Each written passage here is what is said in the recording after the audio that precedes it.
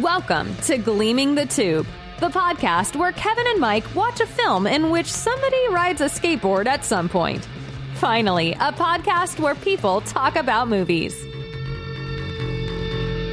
Hello, Michael. Hello, Kevin. 1995's Glory Days, spelled D-A-Z-E, tells the story of Jack Freeman, played by a young Ben Affleck in a performance that sets new standards for sourness and unlikability, and his four college housemates in Santa Cruz, California.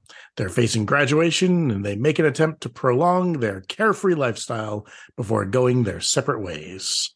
And this is a movie that we watched. Yes, I watched it in its entirety. I was going to say, had you seen this movie before? I think that I had seen it in one of those, it's playing in the background at some house I was hanging out at some point, but nothing had stuck. I had completely forgotten that Sam Rockwell and French Stewart and Spalding Gray were all in the film. I had seen this on video when it came out. I think Liam and I rented it from the convenience store down the street. I did remember French Stewart being in this. I did not remember Sam Rockwell, probably because Sam Rockwell was not a star at all when this movie came out. Right. And I would have known Spalding Gray because I was a huge Spalding Gray fan, but I did not remember he was in this movie either. But in general, I found this movie not good. Yeah, I also found it not good. I found each and every one of the characters an unlikable prick who were not very nice to each other or to themselves. I don't feel like any lessons were learned. I do feel like I am going to say, like you had mentioned Sam Rockwell, and that I thought was the one performance in the film that felt kind of naturalistic and I thought was good. I thought Sam Rockwell was like, no one was great in this movie, but I thought Sam Rockwell was noticeably better than anyone else in the film. Yeah, he seemed like a sort of a generally sort of just going with the flow kind of guy. His mini rebellion is that he wasn't going to go with his girlfriend to live in an apartment paid for by his girlfriend's mom in LA, and then was a dick about it for a minute and then decided to do it anyway, which is sort of the running theme. Every character is presented with a new path, and they rebel against it for about 20 minutes and then all just go and do the thing that they said they were going to do in the first place. That is part of this. I thought this movie was bad, but I thought it was bad in kind of interesting ways. I thought what made this movie not good was like indicative of like a larger problem with the world. And I thought with this movie, the biggest strike against it is the film seems to have no idea that the Ben Affleck character is a thundering asshole. Yeah. Like he's just this pain in the ass who complains about everything and then graduates from it, and his artwork is shitty. Does the film know that the artwork is shitty, or is he supposed to be misunderstood because the artwork is shitty? We should say he's an art student and his final project is like a sculpture, and the art teacher kind of shits all over it and he gets very huffy about it. But I was like, the art teacher is kind of right here. Yeah, he just sort of, he's the character who just sort of slouches his way through everything, and he's like he's rebelling against his parents paying for him to go to college and live in a shitty punk house. So it's funny that you say that, because that was the question I asked out loud while I was watching the movie: is the movie aware? Is he the hero of the movie, or is the movie aware that he's a fucking asshole? I don't get the sense that it is aware of that, because he doesn't. I guess he becomes slightly less of an asshole at the end of the movie, but not in any way that matters. And I want to get to that later. I think maybe the director and writer, who's Rich Wilkes, and he had written, I think, Airheads, the movie where like Brendan Fraser and Adam Sandler take over a radio station. And he wrote the Jerky Boys movie. Oh, jeez. Because I think a lot of people, like if you're in college and you're living in a big wacky house with a bunch of colorful characters, you think like this should be a movie, but you're like too close to it when you're that young. Because like one of my college housemates wrote a screenplay about our wacky college house, which he never made, but it was. I think that's something people do where it's like, oh, this is there's a lot of story here, but it's usually not a great idea. Although I will say, and this is probably a tangent we'll get on more later in the show, it was interesting to me that this movie came out in 1995, the same year that Noah Baumbach's Kicking and Screaming came out, which is a movie that is essentially about the same stuff, but which is good in every way. This movie is bad. It really does. There's a perfect parallel. If you're a fan of the movie Kicking and Screaming, which we both are, and you're watching this movie, you're thinking, wow, the storylines do line up almost perfectly, except that the characters in Kicking and Screaming, while flawed, are genuinely likable people who seem to genuinely like each other. And the characters in Glory Days are fuck faces. It's deeper than that, I think. I think Kicking and Screaming benefits from having like one of the wittiest goddamn scripts ever written. Like everyone underplays their performances in Kicking and Screaming, which I think works in that film's favor. Whereas I think a lot of the characters in Glory Days are more cartoony. And I think the character work, like through dialogue in Kicking and Screaming, is just so much better than in Glory Days. I think about Eric Stoltz's character, yes. Chet in Kicking and Screaming, who's kind of this perennial student who's very pretentious and works at the townie bar and just is constantly changing majors and has stayed in school for like 8 years. Like the way he would say, and I'm paraphrasing myself here, like that is a brilliant character detail. And there's nothing approaching that in Glory Days. Instead, you've got like French Stewart is kind of the Eric Stoltz character in this movie. And he's French Stewart. He looks about 45 years old. His big affectation seems to be his mug. It's not a good performance. Right. It led me to the sort of the question that I think about a lot. It's funny. I've thought about this in watching a few of the movies that we've watched, which is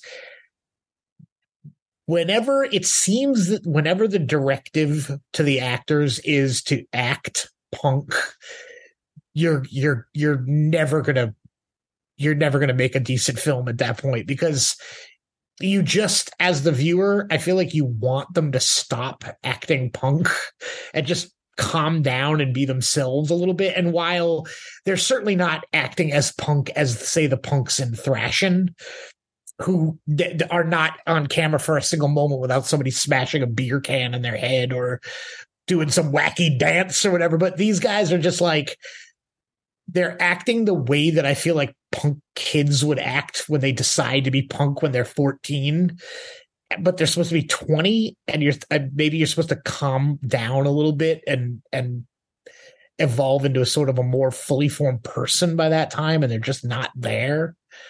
I think there's more than that to this. And I think these characters, I would say the movie in general is kind of infused with this kind of mid-90s Vans Warped Tour view of punk. Like the soundtrack is just that shit wall to wall. And right. While I am a person who would consider himself a fan of punk rock music, I would not consider myself a fan of that particular strain of punk rock music. And I think part of that is because that stuff feels very safe to me. And yes, there was always something about that stuff that was not what I liked about punk rock. Like what I liked about punk rock was that it had an emotional truth to it. Like at its best, it was people screaming their emotional truth in a way that extended beyond their ability to play their instruments. Sure. And I found that tension. I still do. I find that tension really interesting. And it's which is why it's like some of my favorite songs are punk rock songs. But I find that kind of Vans Warped Tour stuff, which and like, you know, like the Epitaph Record stuff, which is all over this movie. Bands like Pennywise seem like very professional and very sort of like there's sort of a jockish element to it, which it never connected with me. And I know that stuff was very popular with a certain type of kid. But it was not what I liked. And, you know, it's kind of like how Ben Affleck's character has the faux hawk. And when he's collecting his cap and gown and the dude says, "Oh, your shirt says hate," and he goes, "It's a comic book." The narration in this movie, my God, I hated the narration. Narration is hard to pull off in a movie anyway. Right. But this Ben Affleck character just, you know, pontificating, quoting Catcher in the Rye. I felt like every note in this movie was off. What you were saying about that sort of era and brand of punk rock, you're right. It has this sort of sheen to it that feels disingenuous. And it's the same with these characters. It all felt weird and disingenuous and like the very worst version of what those types of cats were like. It failed on almost every metric to interest me. The most interesting part for me was looking up some of the actors and actresses and realizing the different stuff that they had been in. You know, this movie is packed with stars. I think I was reading there are 4 Oscar winners in this 4 future Oscar winners in this movie. There are a lot of weird cameos, and weird cameos from people before they were famous. You know, Matt Damon, I guess, was very famously friends with Ben Affleck, and right. he shows up at one point in a very small role wearing an "I Stumped Jackie the Joke Man" t-shirt. Yes. Matthew McConaughey plays like the sleazy rental car salesman. Brendan Fraser plays like a dude on a bus who gets in an argument with Ben Affleck. Meredith Salinger shows up as a fan of the comic strip artist's work. It's like there are Alyssa Milano has kind of a meteor role than some of these other people I'm listening. But even the woman, Mary Warnow, was in like Chopping Mall and Rock and Roll High School, and the woman who plays Jack's mom was on Out of Control with Dave Coulier, which that was the most fun part to me, looking all that stuff on like IMDb and being like, oh man, this not to mention we had Gimli in the house. Oh yeah, I wanted to talk about John Rhys Davies in this movie because like he actually kind of gives what I think is a pretty good performance too.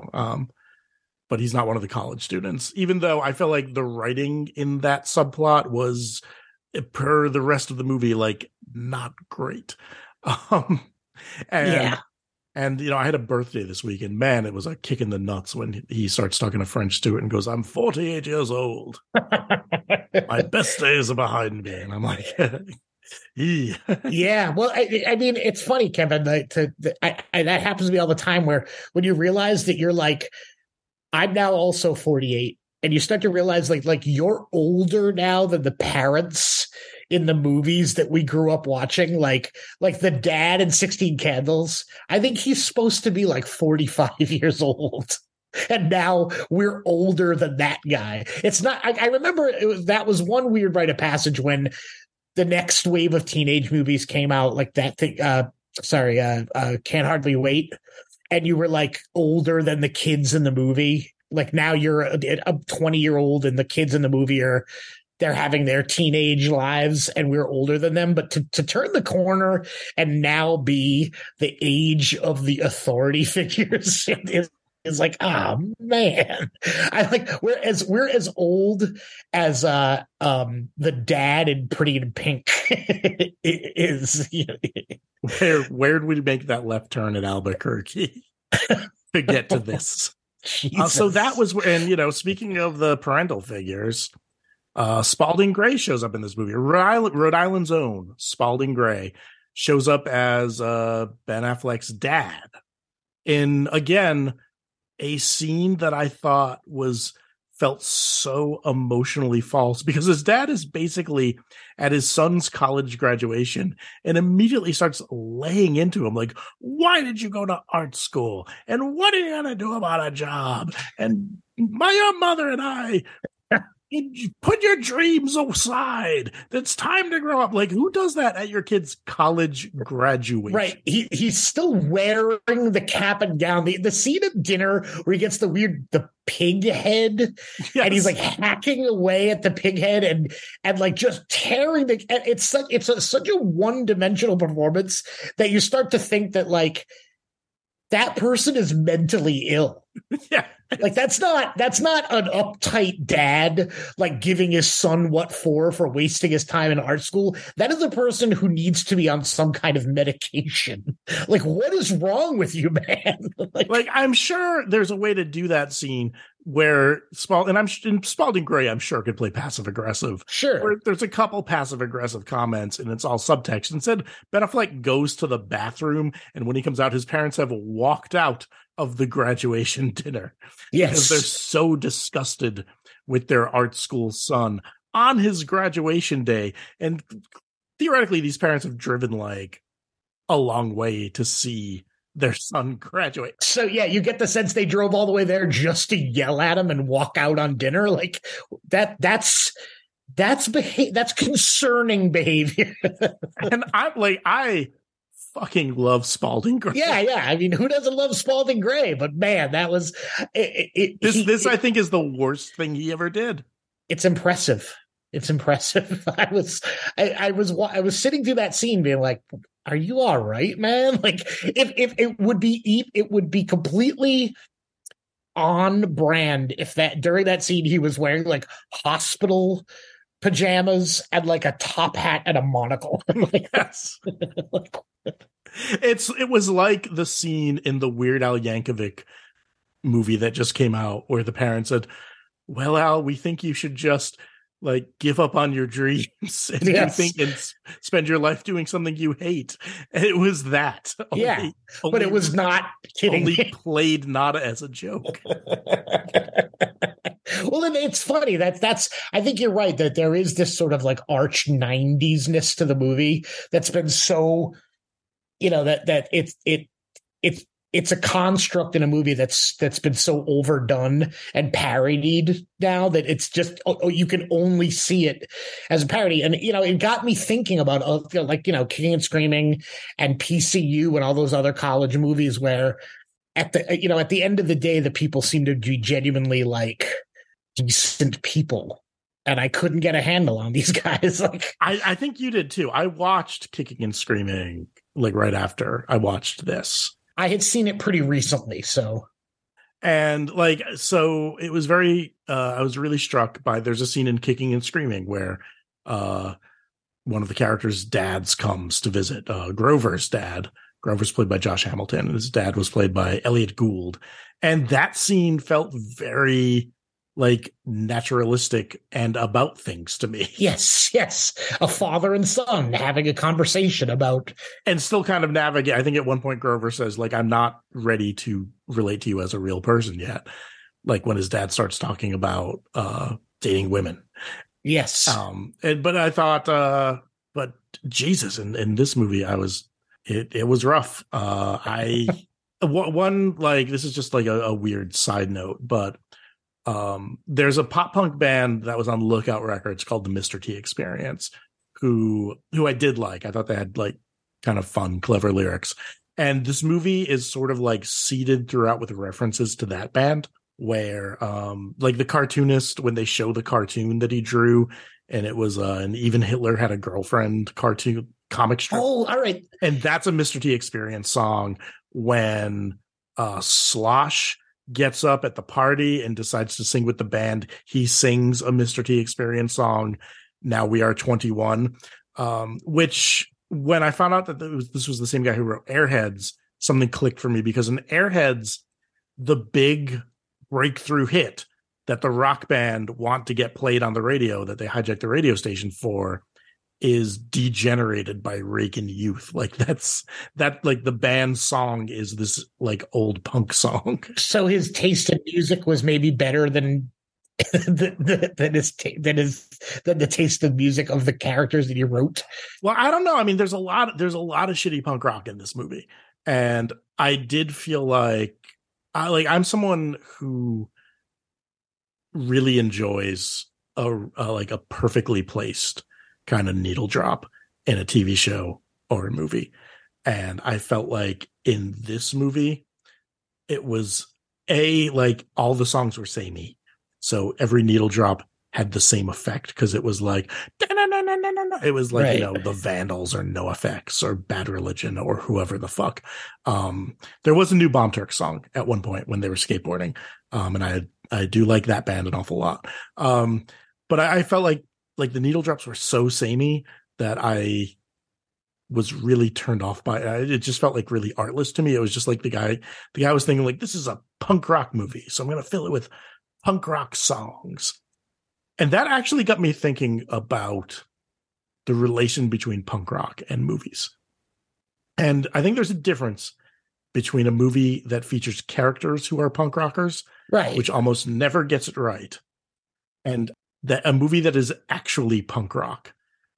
And I thought about this, and the conclusion I came to is the most punk rock movies, especially from the 80s, have very little actual punk content. Right. Well, it's like I said earlier, it's like whenever you try to get your characters to act punk, it just falls completely flat. It doesn't, So like, I feel like Return of the Living Dead is a punk rock movie. Oh yeah, absolutely. They Live, which does not have a mohawk in the entire running time, is a punk rock movie. RoboCop is a punk rock movie. Man, this is a perfect list so far. Yeah, Repo Man is a punk rock movie. Oh yes, I'm like, those are the punk rock movies. Like this, which is about people who say they're punk rockers and chop down the multicultural art display for I guess reasons with a chainsaw, which no one gets arrested for or gets their diploma rescinded for. Well, it's funny that you mentioned that because that's what the whole movie feels like, is that there's no consequences for everything.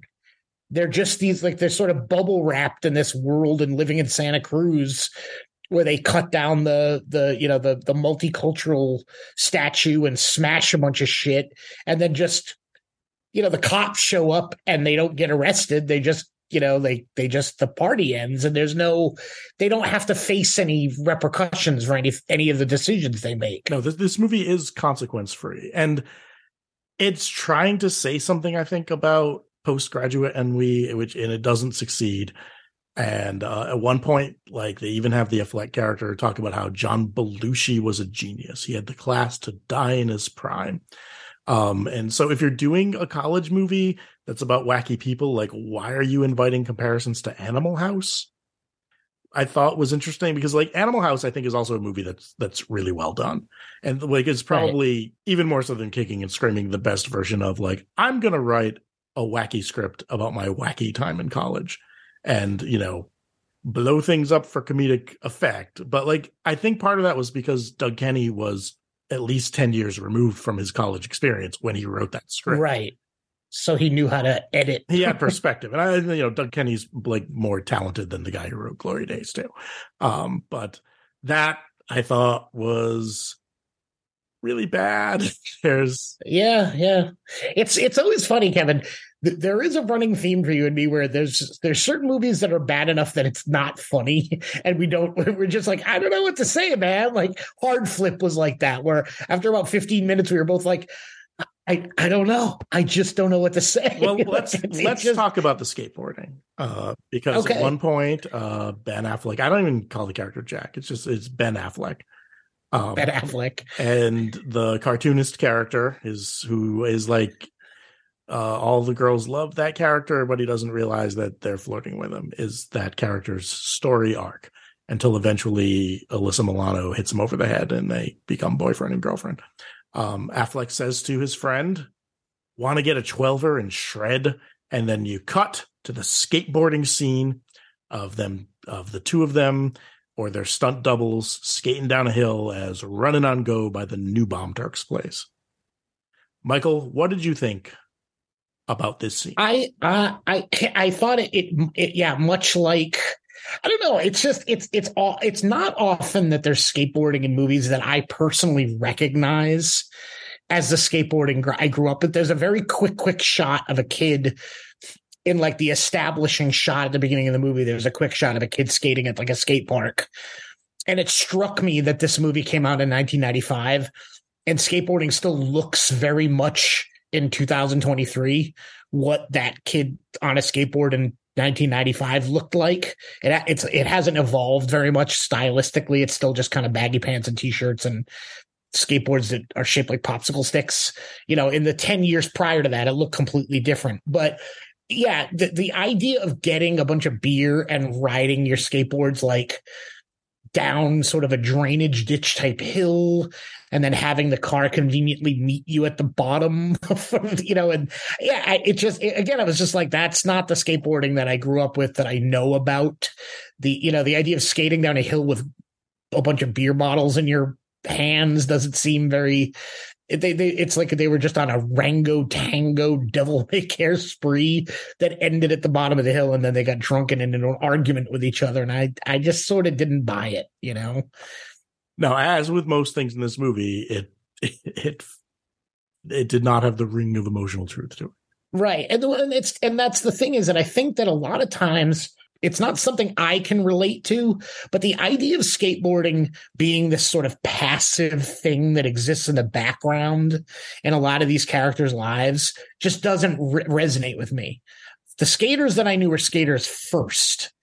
Skateboarding wouldn't be the thing you do to blow off a little steam after you've had an argument. But it would be, the skateboard would be in that person's hand all the time. You know what I mean? Mm-hmm. So to have it be just this sort of like other passive thing that they do at one point in the movie just didn't read to me at all. Kind of like how when they throw the dart at the clock and the clock stops time, it's a metaphor for how they are trying to prolong their college experience. And then when the dart is removed and the clock starts working again, that is when they are ready to move on with their lives. It's a visual metaphor, Michael. And I blew right past me. Worthy of Hitchcock himself. It was the sled, Kevin. The baptism is intercut with Michael Corleone ordering the murder of his various mafia rivals. So you see, he is saying he renounces Satan, but he is actually going down the path. It's very deep. There's a lot with this movie that it ends with them destroying the house, and I just kept thinking, like, they're not going to get their security deposit back. Right.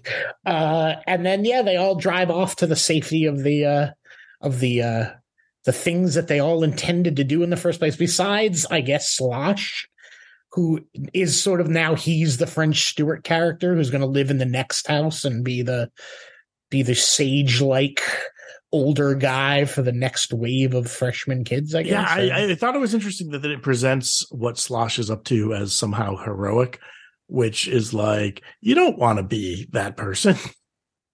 Yeah. Like there's something to be said for like not overstaying your welcome. And like life is a journey, and I get that you want to get there are certain times in your life where you're having a lot of fun and you don't want to move on from that. But if you stay too long, you ruin it. Life is a highway, Kevin. And Slosh is going to ride it all night long. As Ben Affleck himself drives his truck away and runs into the girl he's been stalking for most of the movie and writes on the window in Sharpie, "Angst for the memories," before going away.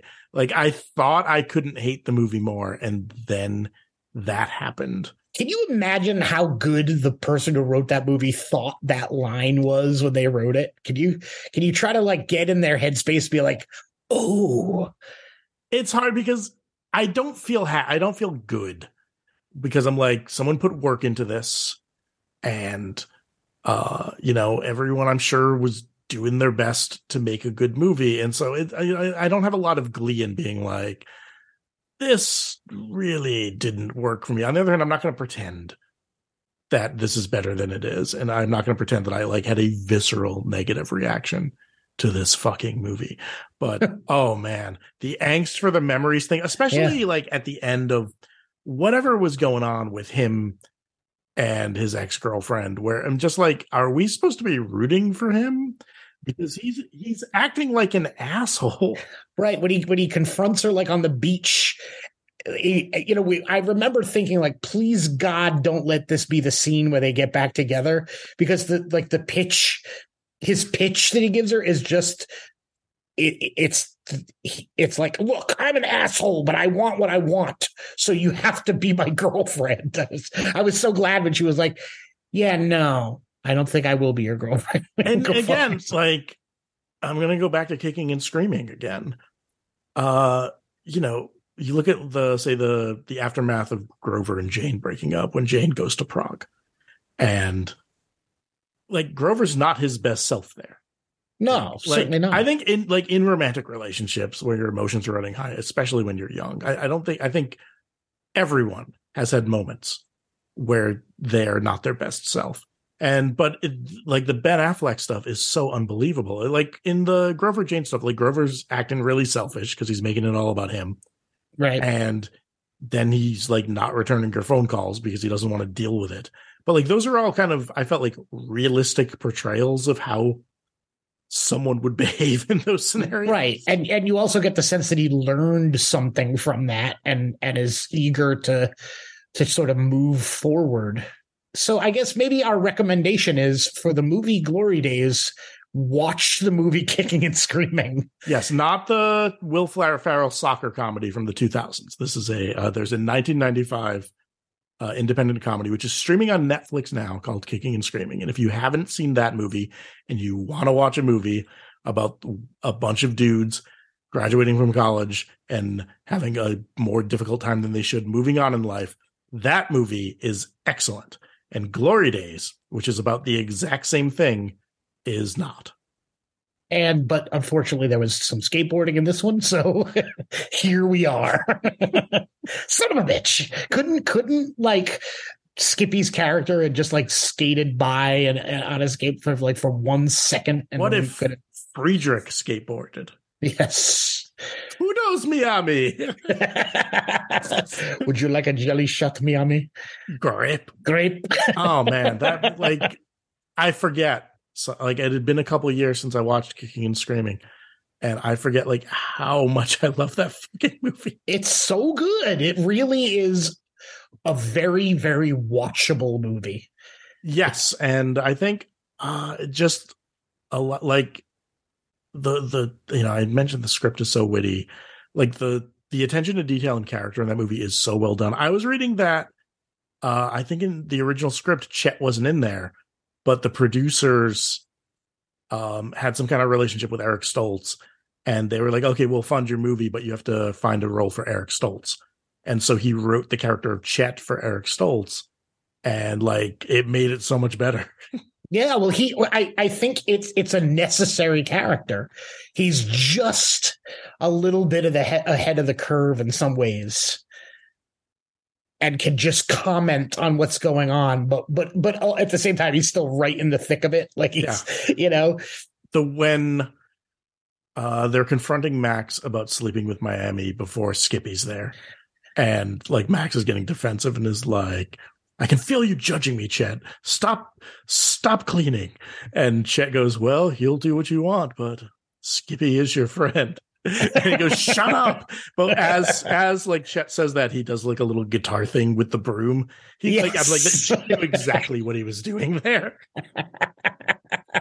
Bless you, Stoltz. And like the Carlos Jacot stuff is, Otis is a little, I mean, that's a little cartoony, but it's also like, it's not overplayed, and it totally works. Yeah, you can imagine. I can almost imagine a scenario where they came into maybe rehearsals at like a 7, and Noah Baumbach was like, we're going to dial it all the way down to maybe a 3 here. Yeah, it's because like he cast Chris Eigeman, who was in those Whit Stillman movies, and who's doing like very similar stuff to those Whit Stillman movies. So maybe he said to him like, do that, and everyone sort of caught it, and maybe like showed the Metropolitan is like, I'm going for this. Yeah. Because it's pretty similar, and like Stoltz seemed to everyone seems to like clock right into it. Like, you know, Parker Posey's recognizably doing a Parker Posey performance, but like she fits in with it. Yeah, it's fantastic. Oh man. So, and like the flashback stuff with Jane, I thought really hit me this time. Like how that is kind of interspersed throughout the movie, like the beginning of their love affair. Like I thought, right. like, and how it just sort of ends on this like moment where he says he wishes he could kiss her, and it's kind of an unspoken like look she gives him. But I was like, it's so well acted. It's exactly what's going through her head. Yeah, it's a very charming film. Oh, I love it. I don't think he's ever made anything. I mean, I know people say Squid and the Whale and stuff is better, but I don't know if I would say it's better. I think that's his Doolittle. Yeah, I haven't seen Marriage Story. Neither have I. I also haven't seen Frances Ha. I loved Frances Ha.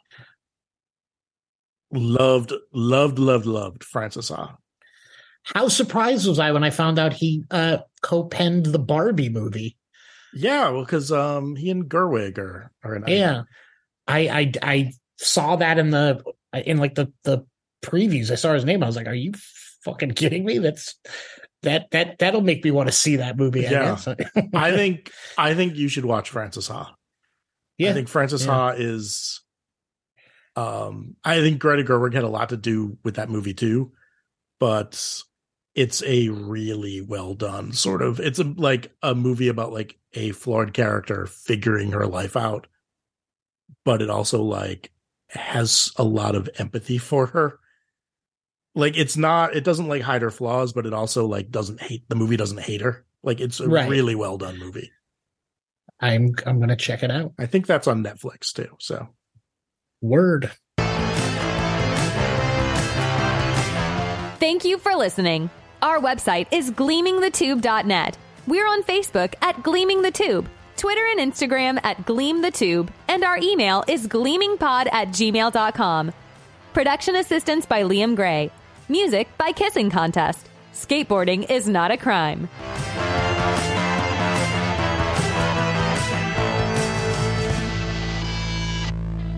I will admit that if I seemed a little distracted, it's because your cats were doing very, very cute things in the background on the stairs, and my eye just kept getting drawn to those cats chasing things down the stairs. So that's my caveat.